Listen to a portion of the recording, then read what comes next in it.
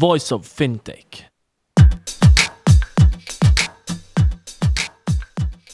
Hello and welcome to Voice of Fintech Africa series. I'm Rudy Fala, the founder of Voice of Fintech podcast.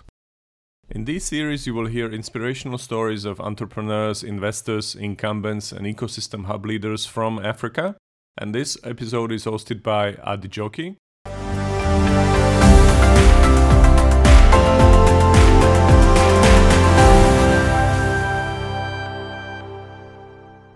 Hi everyone, compliments of the season and welcome to the Voice of Fintech Africa series. My name is Jakeri Kunle and my guest today is Odun Iweni, co-founder and chief operating officer at PiggyVest, an online savings and investment platform founded in 2016 to help Nigerians achieve their financial goals. The startup today has over 3 million customers and has recently acquired companies like Abeg, popularly known as Cash App for Africa. On today's episode, we'll be discussing modern banking in West Africa and what it means to build a fintech startup on the continent. Thanks for joining, Odun. I'm really excited to finally have you here. Hi, thank you for having me. So for our listeners who do not know this, can you share a bit more on the PiggyVest founding story?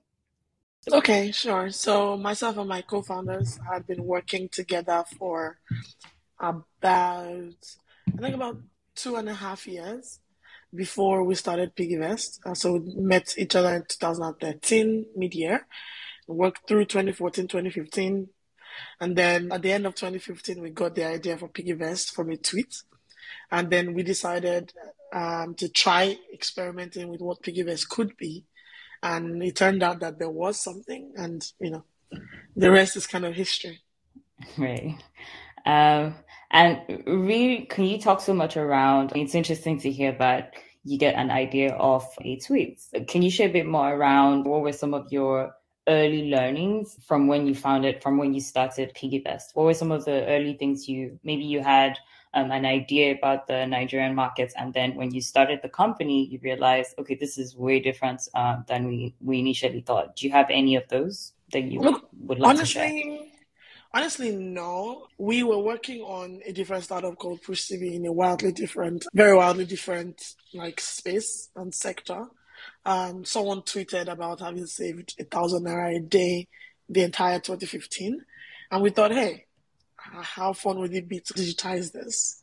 And so we did. But it wasn't from any preconceived notions about the space, so to speak. It was just, we thought, we saw the tweet, we saw the reactions to it, we saw what people went on to do after it, and it just represented an obvious gap to us.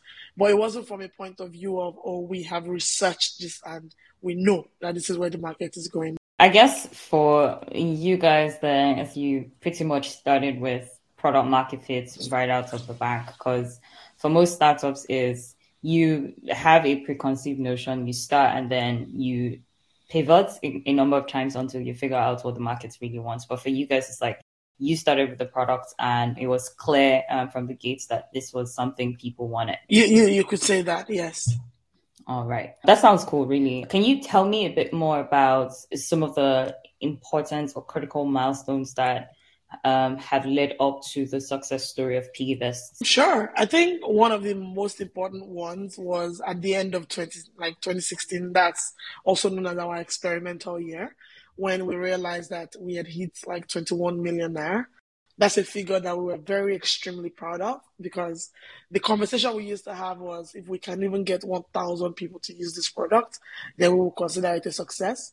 And at the end of that year, we had, I think, 700 people registered and 21 million naira saved, which was a big deal for us at the time, because 21 million naira in a low trust society off of an idea that we found on social media, it was fascinating for us, really. So that was a big milestone.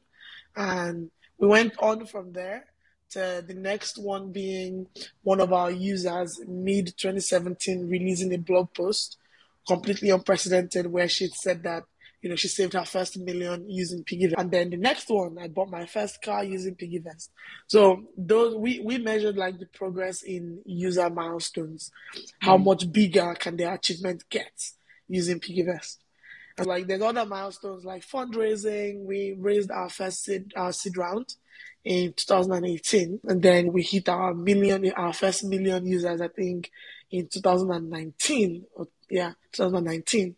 And so that's how we've been thinking about it. For us, though, it's really it's a user game, right? How many users are using the platform, and are they using it like successfully?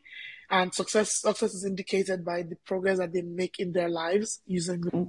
What perspectives do you have about building a fintech startup in Africa? Of course, like with Africa, you have different continents and different countries, and with that, you have peculiarities. But do you have any perspective, or can you share any perspective around what's different about building a fintech startup today on the continent versus maybe 2016 when you guys started?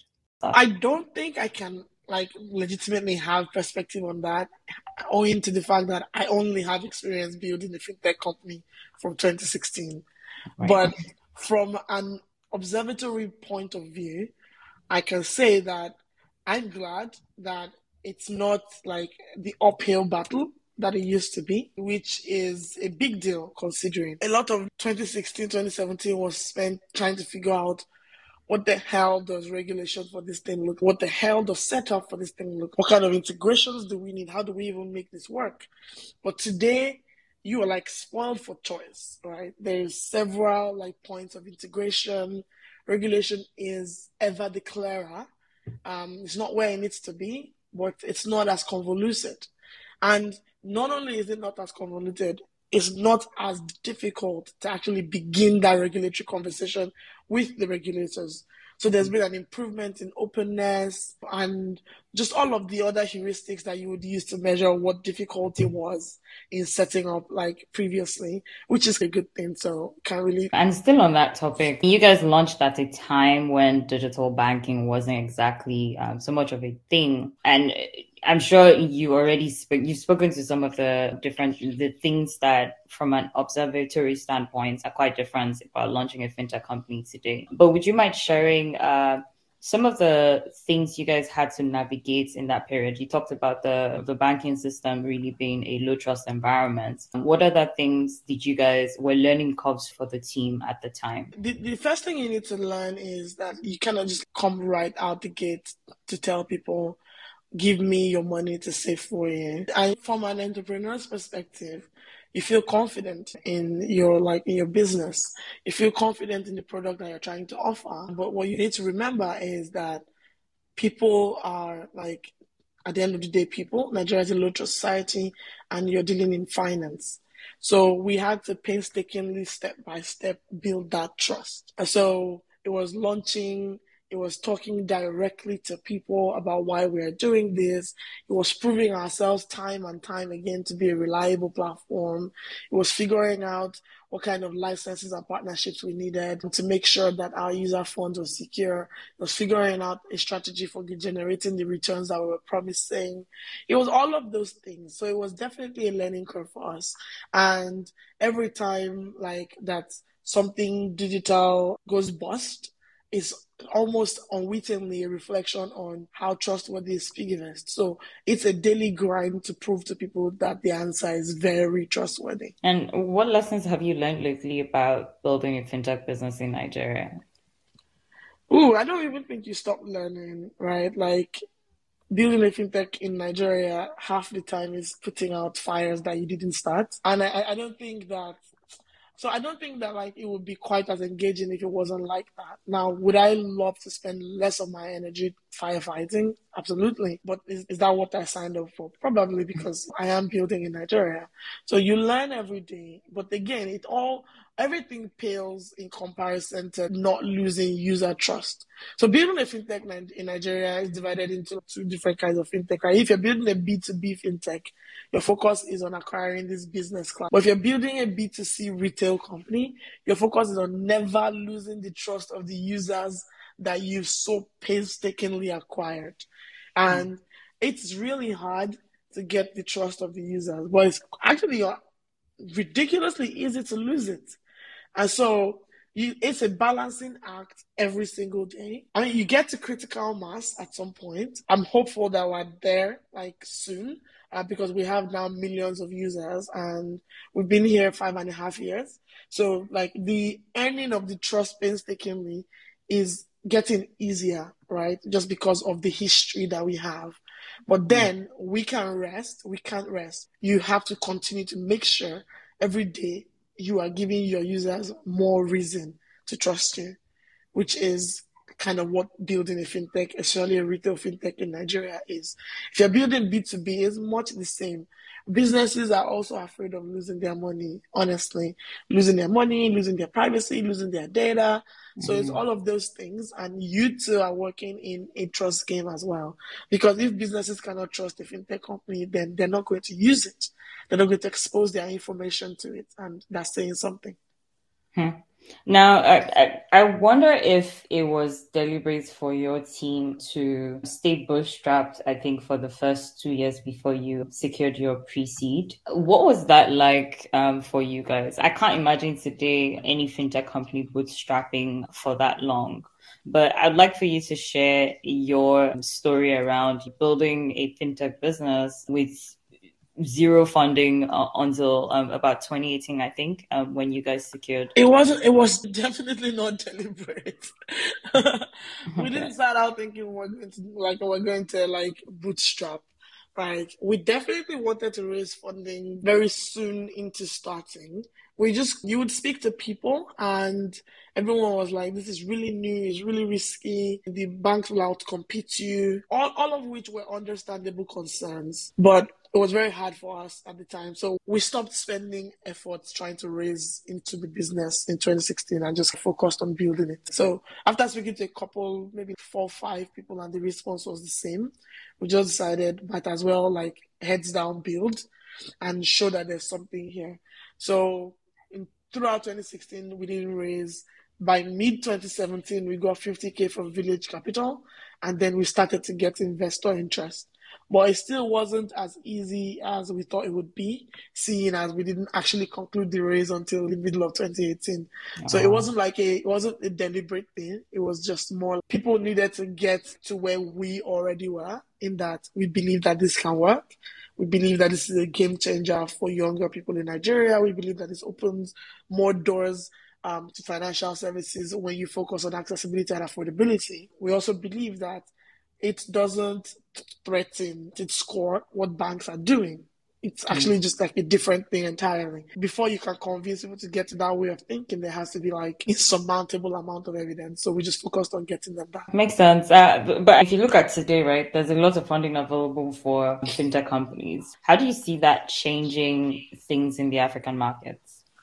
I think it will continue to be available. I'm glad it is. I'm glad that when you talk about the startups that went before, that we will be counted as one of those. It's definitely gratifying to think that, hey, we couldn't raise then, but it's easier for people like us now. That's definitely what you want to see. You don't want everyone to have it as hard as you did, because that's just crazy. It means there's no progress. So I think that there's been an improvement in the amount of funding available to African startups.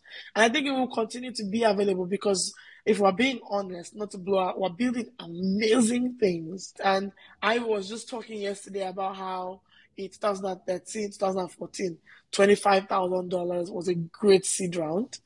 And now $25,000 forms a part of a larger pre-seed check. And so that's fascinating. Honestly, when we raised 1.1 million in seed funding, it was a big deal. Now people can raise $1 million in pre-seed and it's normal. And I think that signifies a lot of progress. And so obviously definitely be tapping into that availability of funding. And I hope it continues to sustain for the crop of ingenious startups that will be coming up. We're definitely seeing a new frontier in fintech. And so hopefully that funding continues to come our direction, especially to Nigeria. One thing I guess our listeners should also know is that you're also an investor. You're the co-founder of FestTech Africa, which helps female founders build businesses in Africa. Now, I would like to understand from your perspective the idea that we typically hear this in different conversations about how every tech company today can or will eventually be a fintech company? I'd like to hear your perspective on that as an investor and, of course, as a founder. As a founder, I think, yeah, all like tech companies will and must eventually become become fintech companies. I don't think that we have much of a choice there. It is just what it is. In that regard, everyone needs to get ready. There will be like the fintech, I don't know what the word is, of your business. But that's only because everybody eventually finds creative ways to, and so they're like, we cannot really avoid it. And as long as you want sustainability in business, you need to be open to all new ideas. All new ideas eventually lead you to becoming some kind of fintech. So I think that that's what they mean by all businesses become a fintech company. From an investor perspective, absolutely. Can also not be mad at it, because at the end of the day, maximization of profit is why you are an investor. Whether no matter how like you are investing, and I personally say, even though we invest, the team must be diverse, it's still an economic decision. Right? It's not like, this is not a charity. This is a fund. Funds must have returns by the very virtue of the conversations we have with our own. So I think that it does make sense that everyone like expects a business to become some kind of fintech. Now, it won't be proper fintech that is not going to be led by finance, but it will be powered by the need and the drive to optimize returns, which means that health tech will eventually be layered on fintech. Agri-tech will eventually be layered on fintech. Crowdfunding and all those things are basically variations of fintech companies anyway. And I think that's how to look at it. From an investor perspective, I think that if you come to me and say you're logistics fintech, I don't mind it, because as long as it means that your logistics business is going to optimize its returns, then I'm good with it. There's an emerging trend in the African fintech landscape of startups right now focused on the informal trade markets. I'd like to hear your thoughts on savings and investments for the informal markets. Is PiggyVest thinking or doing anything in that area? Or generally, broadly, it would be nice to just hear your thoughts on that. So we are not yet doing like anything in that area. Will we do something in that area? Probably. But the way I like to think about it is, I don't want to ever wake up and say, I'm going to present PiggyVest in its current form. I personally think that would be slightly stupid, because their habits and lifestyles are different than the current people who use PiggyVest today. And I think it's very key that products are tailored to the people who you want to use them. And they should even be built in tandem with the people who want to use them. I don't think that carrying a stripped down version of PiggyVest to them and saying this can help you save is the answer. I think that having conversations with like subsets of these people, figuring out what exactly is their fintech need, so to speak, because there's hella agency banking like startups out there. There's Kudi, there's Paga, and there's many more that we don't know about. I think there's Bankly. Right? And they're all doing amazing for these people. If you're going to create an additional service, what are you solving for? And what is unique about it? And does it actually solve a pain that they have? Or is it massaging your ego so you can say you also serve that market? And so when we think about it, we think about it in that way. When there's no like point of our evolution where we will consent to just stripping down a tech like product, a digital product to present to them. No, it must be useful and it must be like worthy of the problems that they currently face. If you think about it, like people in the informal sector, they're very cash based, but they're not cash based because they just want to be cash based. They're cash based because a lot of people live like on the cash that they make daily. So how do you transform that for them? That has to be the question that any product that we present to them will answer. It's still on PiggyVest, right? Let's talk about some of the recent acquisitions PiggyVest has made, I think, in the last 1 year. One of it being Abeg. There's also Savvy NG. I'd like to understand what are some of the key factors that have led to the decision surrounding the acquisition of these different companies, and then what opportunities with these different acquisitions? Savvy, we acquired mostly for the expertise. So that's just straightforward. It was really about the people. Beg's a bit different. Right. So the idea here is that we are building this savings ecosystem, which is PiggyVest.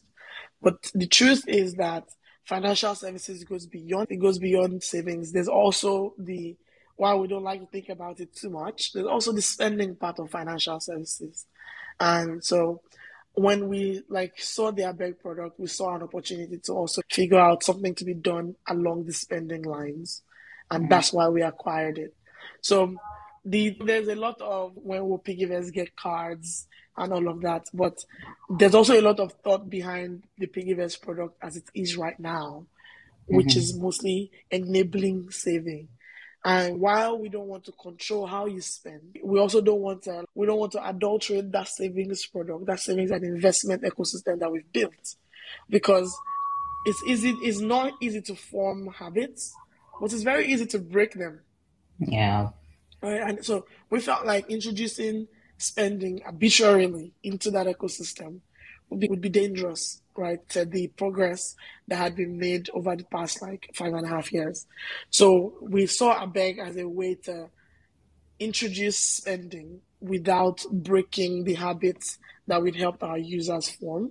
And that was the driving force behind the acquisition. I see that connection now, and you're very right on. One, it's really finding the synergies between the different products from the core product that you have and then all the other products that you acquire and make available to your users. It's just important that you don't have one contrasting the purpose of the other one, which I think ABEG does with PiggyVest, that is just providing sweet synergy so that you can both save your money and then find other ways to spend without necessarily breaking your spending habits, your saving habits rather. So I think what would be nice for us to segue into a little bit more would be just helping the world out there understand a bit more about the African tech markets. And then we will also talk a bit more about for founders out there, early stage founders out there, about learning how to build a business. I'm sure there's a dime dozen ideas a lot of founders have and are probably building this out right now in the fintech space. It'd be nice to hear from someone like you on how they can go about this the right way, right? There's no silver bullets, but of course,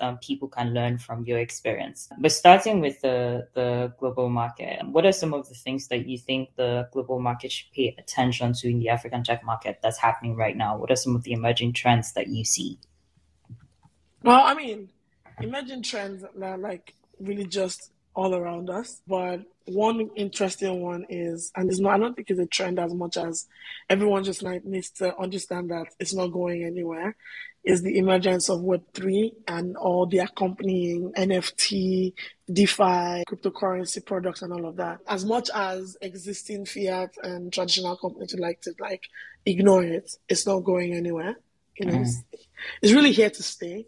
And I think a lot of us have to adjust, adapt, and then accommodate it one way or the other in our new products. So that we're not left behind. The other thing, so that's number one. The second thing is that we're reaching, when we started this ecosystem of fintech companies with Paystack and Flutterwave in 2016, the idea was, there's this payment rail that we can all build on. I can pick one part of financial services and run with it. And so we dismantled financial services into individual products, right? And now we're reaching the point where we have to start to rebundle it again. As you can start to see, with everyone deciding, I am no longer a lending company, I am now a digital bank. Yeah. See, and even us deciding, we're not just tackling savings and investment ecosystem. We're adding spending, and we're adding merchant acquisition, adding several other things that are yet to be announced. So you're going back little by little to the rebundling. That's very important. But what's more important is that the realization that there needs to be more collaboration, mergers and acquisitions within the ecosystem. We cannot reach where we want to be with very many small players. Do you get?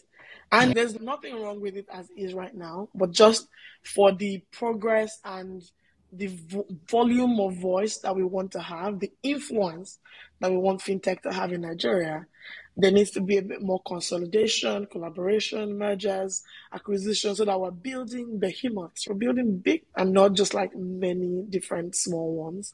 Because it's going to be, as you can see, the banks are also making moves. Yeah. So very soon it's going to be the battle of the fittest, the healthiest. and then the richest, obviously. And so, like, those resources need to be consolidated sooner rather than later. You can see from like the wave of Flutterwave very strategic acquisitions and investments as well. Yeah. You see, you hear backed by Flutterwave here, backed by Flutterwave there. It's like basically shoring up your bases and making sure you have no blind spots. That's how to think about it. And that's what this is purely my personal thoughts around how I've been thinking about it, is there needs to be a bit more consolidation, collaboration, because if you want to compete on like a large scale, you can go alone. You know that saying, if you want to go far. Yeah. So that's... You alluded to some of the things that PiggyVest is building and you guys are yet to announce. Do you mind sharing what some of our expectations should be over the next maybe 6 months to 1 year for PiggyVest? So I cannot be specific. We are focused like very heavily on user acquisition. So any product that's released is with a view of retaining and gaining even more users. We're like hyper focused on that growth, expanding our reach. We're long Nigeria, so we're going to go deeper into Nigeria whatever way we have to. So basically, and given your experience as an investor and also a founder, how do you envision the future of banking for Africans in the next decade? The future of banking, I don't think that it will look all that different than what we're already seeing today, honestly. I think it will be more, I think there will be a lot more. First of all, for instance, I don't believe in any way that cryptocurrency will replace fiat. I think it's just something that we do side by side, right? And so I think that banking will look different in that people will talk about cryptocurrencies as much as they talk about like the dollar. That's one. And I also think that all of these apps would have been built to accommodate it. But I don't think we'll do much different than... And everyone's deaf to cards. I don't think cards are actually going to die. I think that we will just have heightened uses of every other thing that's coming like with cards. It's QR codes, NFCs. We'll just have a bit more distribution around who used to hold the power. But a lot of the money transfer, money like movements is still pretty much the same. Interesting perspective. I think one last question I'd like to ask, which is pretty much around helping or lending your experience to early stage founders today, is for you to share some of your advice on building a tech startup and of course building a fintech startup today. What are some of the key things you have to do in the early days? What are some important things you have to bear in mind as an early stage founder in a fintech company? I think that if you're an early stage founder in a fintech company and you've absolutely decided that you want to run a fintech company, the only thing that I think like you can properly be equipped with is the fact that you need to be ready. Everything that can go wrong will go wrong. And I think a lot of people try to solve for problems ahead of time. And that's a good thing. We're trying to preempt all these things, trying to be proactive and not reactive. But in my experience, having the right like management strategy in place for all of these things is usually better than trying to be proactive on Nigeria's very unique fintech problems. And so it's really more for me the readiness mindset. You can't solve for everything. Not all your users will love you. Some people will use you very begrudgingly. You need to manage your reputation. It's at the core of it, being a fintech founder is a balancing act. You need to find a balance with everything. How much do you build in public? How much do you hold back? How much do you advertise? How much do you try to find an organic way of like getting users? And all of those things, the answer is usually somewhere in the middle. I've learned that you can go the very extreme left, very extreme right. The right place to be is usually somewhere in the middle. And that sounds like a cliche when you're hearing it and you've not started. But when you do start, you realize that like somewhere in the middle is something that we definitely tell ourselves all the time, like the solution is somewhere through it. And so anything that can go wrong will go wrong. Like I said, a lot of your work is going to be firefighting. Building a fintech company in Nigeria and definitely across Africa is not easy, but it's exciting. And it represents what will open up like the African continent for progress, for sure. Nice. Thank you for sharing these words. And also thank you so much for your time. I think there are a few key takeaways that I have really for early stage founders is yeah, you can be reactive, but you can be proactive. Get started really and be more about managing these things when they happen, versus just like being a little bit more conservative. It really doesn't pay so much if you are that way. And I guess also it's around really just learning, at least still for early stage founders, is really just learning that anything pretty much can go wrong. And there's so many innovations that happen such that all the different beautiful ideas you have about building a fintech startup, at the end of the day, you're meeting everyone else in front. So it's, build, but your customers keep finding ways to provide them value, and really not so much worry around, I want to have the fanciest of ideas for a fintech startup. We see a lot of that with startups today, which is good. And it's just also interesting to see all the different beautiful products and ideas that are emerging in this space. I think for one, I'm also grateful to be alive at a time when we're seeing a lot of new ideas come from literally nowhere, for all the different problems that we have in the African fintech ecosystem. Regulation is there that we're fighting with, but hey, like, you guys have blazed the trail, and then you guys are still innovating and doing all these different things just to make sure that more Africans are able to meet their financial goals. And then even for businesses as well. I don't know if PiggyVest has plans for businesses, but I guess on the retail side of things, you guys are doing a lot, right? So for early stage founders, I guess it's so much around really just building what people want, and what you're and picking all the lessons that you can as you go, without necessarily over planning, so to speak. But thank you so much for your time. I really thank you for listening to Voice of Fintech podcast. Have a wonderful If you haven't already, check out also voiceoffintech.com, where you will find all the episodes and additional resources related to the podcast. You can also subscribe to Voice of Fintech on Apple Podcasts, Spotify, Google, or any other podcast app that you like. If you have any suggestions on the topics or guests, or how to make this podcast better for you, please email us at info@voiceoffintech.com. Happy to hear from you. Thank you.